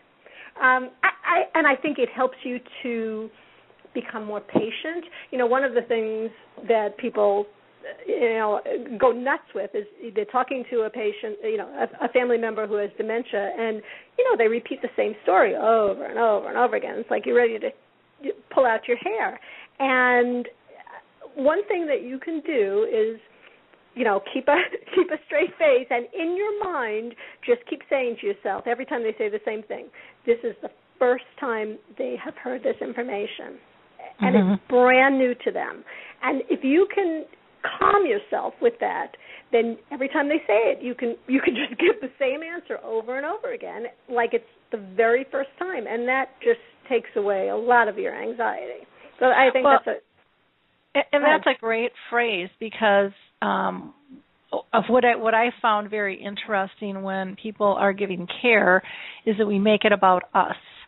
And so, when you're getting upset over, a reaction from them, you're making the care about you, and you're changing the environment, you're changing the attitude. But if you can say, hey, this is the first time they've heard it, now you're focused on them, and you're able to let it go.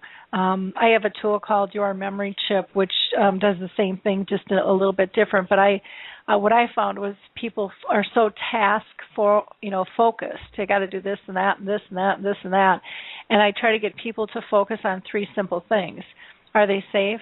Are they happy? And are they pain-free? Because that's really all that matters. Right. And then the focus goes... Making, for my mother, it's making her comfortable, making her feel safe, and whatever you have to do to do those things, that is your task. For instance, when she was in independent living, a lot of paranoia comes with dementia. And she would, when things went missing, which of course she was hiding, she blamed, a specific person. This person is coming in when I'm not here and taking my things, old clothing, inconsequential things. So what I did was I installed a little camera that was attached to a computer, and it focused on the front door. And I would go through it with her. Every time she would say something was missing, I would go through it with her and show her all the pictures. It was by the second, so that nobody was coming in except her. When that didn't work, because she insisted, they were coming in some other way, then I put a double lock on her door, and she was the only one that had the key. And that made her feel safe for many, many months until, she had another step down, and that didn't work either. So you just have to figure out new ways of looking at the situation and saying how it doesn't matter if logically to you it's not happening. Like, why would this person want, broken coffee cup? Well, it doesn't matter. They have lost their ability to reason and to look at it logically. They have made something is missing, and they have made a story to fit into why it's missing. Because otherwise, they would have to admit, even if they have the power to admit, that something must be wrong with them, and that's their fear. Because sometimes they're cognizant enough to know I don't remember this. There must be something really wrong with me. And like, I never use the word Alzheimer's with my mother. I just say, your memory's not as good as it used to be. I mean, why? It's like you were saying that, you have to stop thinking about yourself. What I might want to say, you have Alzheimer's and you have no memory, and this is why this is happening. Well, what good would that do? That would just frighten her. Mm-hmm. That would be for me to get it off my chest because I'm so aggravated about it. No, but for her, I'm not lying to her. I'm just not. I'm telling her the truth. I'm just not naming the truth. And she can accept. She knows that her memory is failing in some ways. I mean, she'll even say that. Oh, I can't remember a thing. So you really have to. You have to do what's best for them, not what's best for you.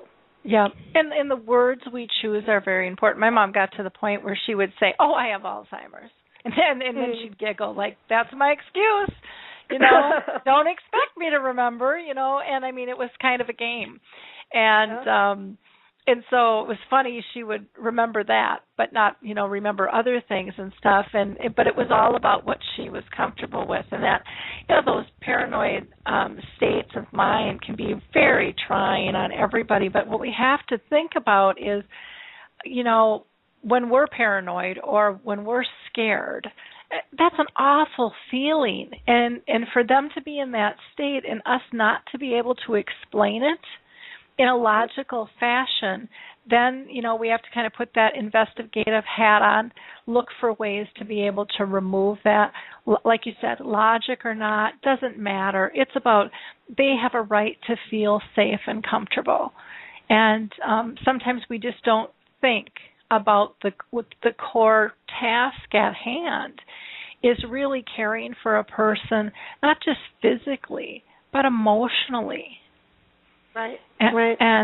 And really, I think the other struggle that I think children have a lot with their parents is losing that relationship, with their parents.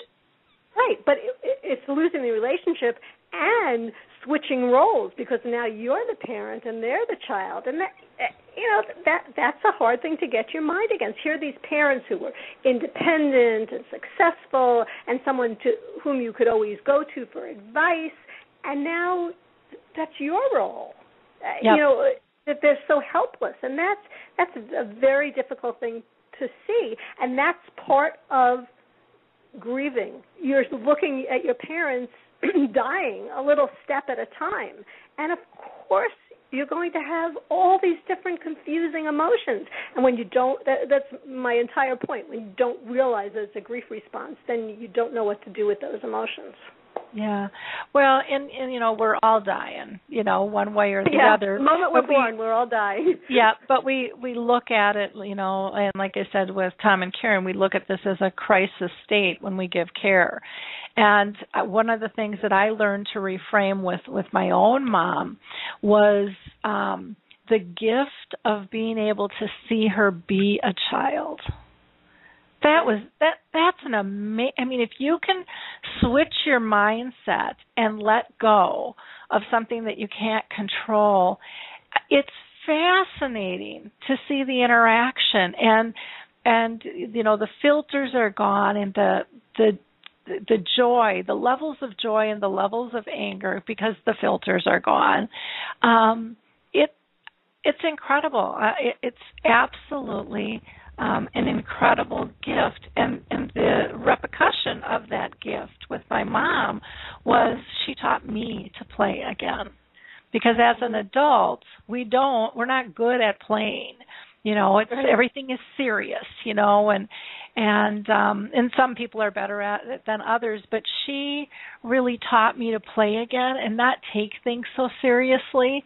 And that, again, removed a lot of stress in my life that I was carrying that I didn't need to carry. Right. Well, I know that my mom was always very stoic. I mean, I was totally loved, cared for, had a great upbringing, but my family wasn't very demonstrative, so there's not a lot of hugging or, I love yous. And now, all she wants to do is give you a hug, and it really is an amazing transformation to see. Just going back, you're right, going back to that core before life got in the way that caused her to become stoic. She had to take care of her father and her mother, and she had a lot of responsibilities. So she was very strong. And now she doesn't have to be so strong because I make her feel safe. If she has a problem, she can call me. She lives 10 minutes away.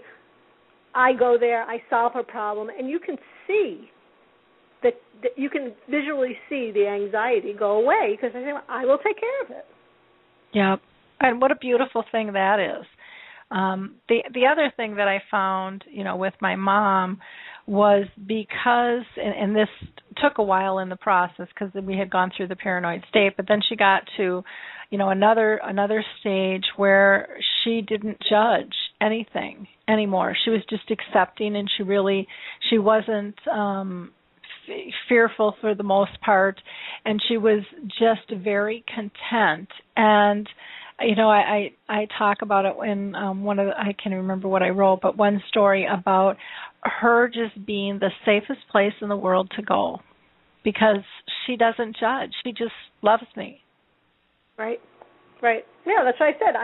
I look at going to visit her as an oasis of serenity.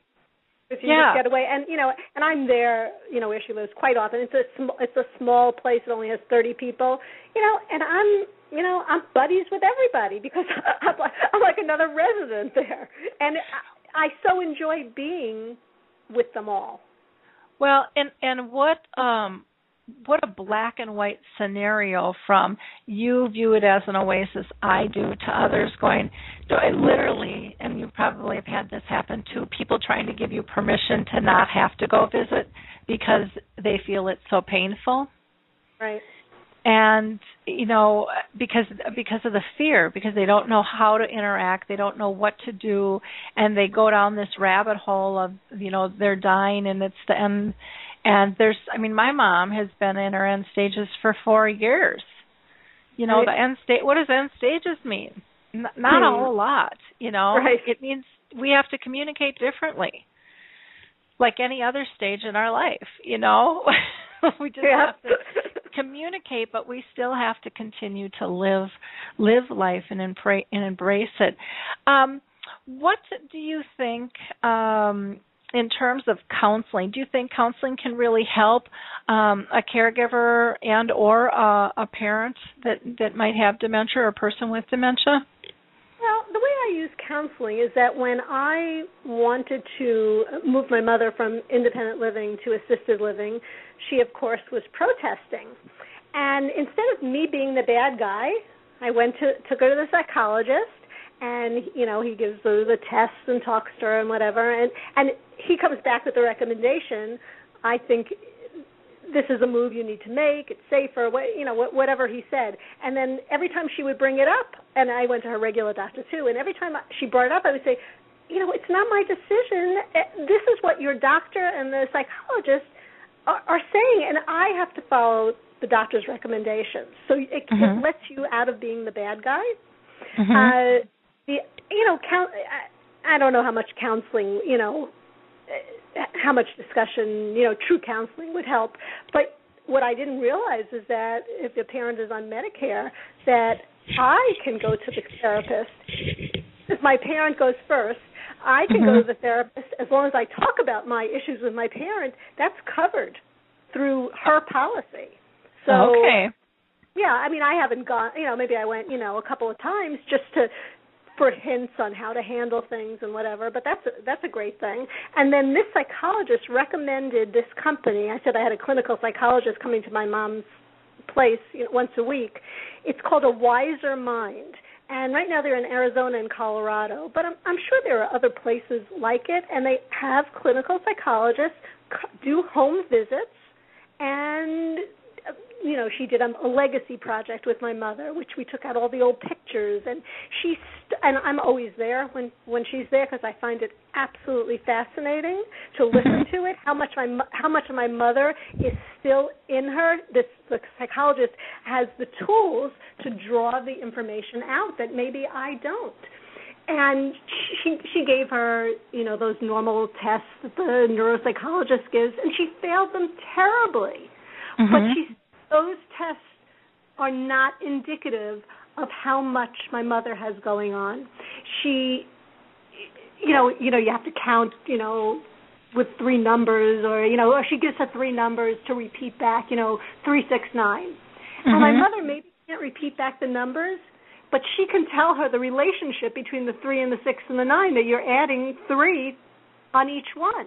So there's a lot more going on than those tests show. I'm saying, yes, you should get those tests, you should get a diagnosis, but just don't write them off just because it says, they can't remember a thing. There is much more going on inside.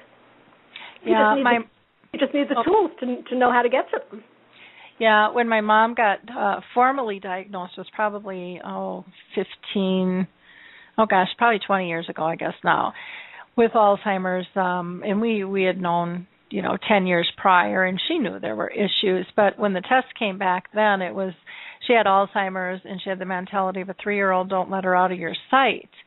And a lot of people, would have looked at that as just, stop. She can't do anything. And Mom was still able to do a ton of stuff. Her social skills were extremely good. And I personally believe she's still alive today and been hanging on, even though she's been in her end stages for years, because of the care she's getting at Volunteers of America and the engagement.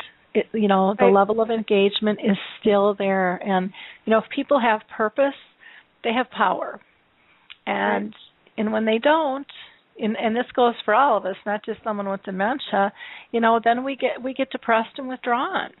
And so, when everybody's on their deathbed, are they going to be they're going to be saying, I made so much money, and I was, everybody lauded me as being, the best in my field. No, the only thing that's going to count are your relationships. And if you can learn that before you're on your deathbed, you're ahead of the game, because really, to love and be loved, that if you can make that your mantra to go through life, you're going to lead a much, much happier and successful life. Oh, agree.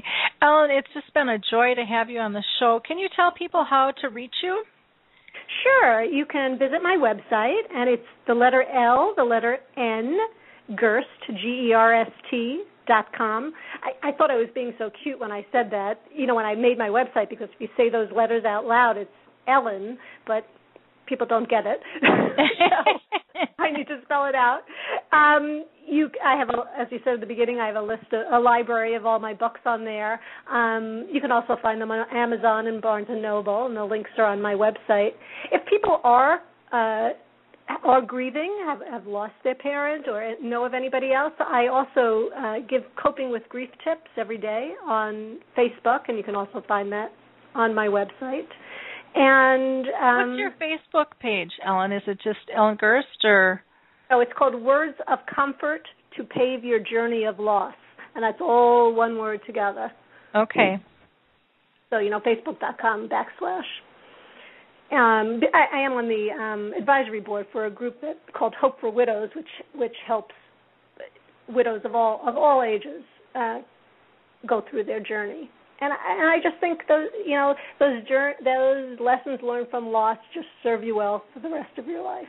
Yeah. And one more time, tell people the name of your book. Understanding Dementia and Caregiving for Your Aging Parents from A to Z.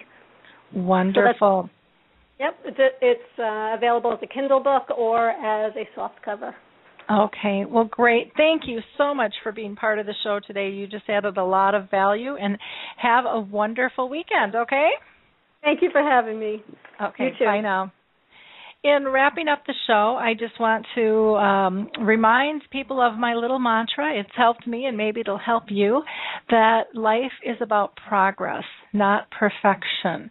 Again, if you are dealing with dementia and looking for resources, support groups, associations in your area, check out Alzheimer's Disease International at www.alz.co.uk,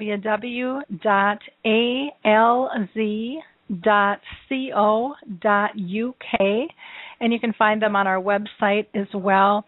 I'd also highly encourage you to go ahead and check out Music First with Alzheimer's. That's the app that Coro Health has developed. And again, their website is www.coro and then health, HEALTH.com. I am just such a huge believer in the power of music. And again, they have music, and they also have Choral Faith as well. With that, our next show will be on the 6th, and I'm going to have Keith Bringle with us, and he did a video about his experience with his father who has dementia, and we were going to have author Lisa Hirsch with us, who wrote the book My Mother, My Hero. On the 13th, we're going to be blessed to have Linda McLean with us, who is another person who deals with gratitude, and Dr. Daniel Nightingale, who is doing some amazing work and is going to talk about some new approaches to dementia. On the 20th, we have Gary Johnson with the Better Business Bureau, who will be with us, and we will also have a woman who's wrote a beautiful book about her experience with her husband's dementia. On the 14th, we'll be doing a dementia chat. So take care, and we'll talk soon. Bye now. Hey everybody, Jared Sebestier, host of Retire Repurposed. This podcast is dedicated to help people transition into fulfilling and purposeful retirements.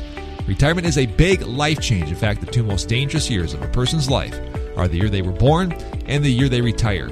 Few people could just flip the switch from working a career 30 or 40 plus years, retiring on Friday without methodical steps to living what we call a repurposed retirement. To listen now, search Retire Repurposed on your favorite podcast platform, Senior Resource, or Life Audio.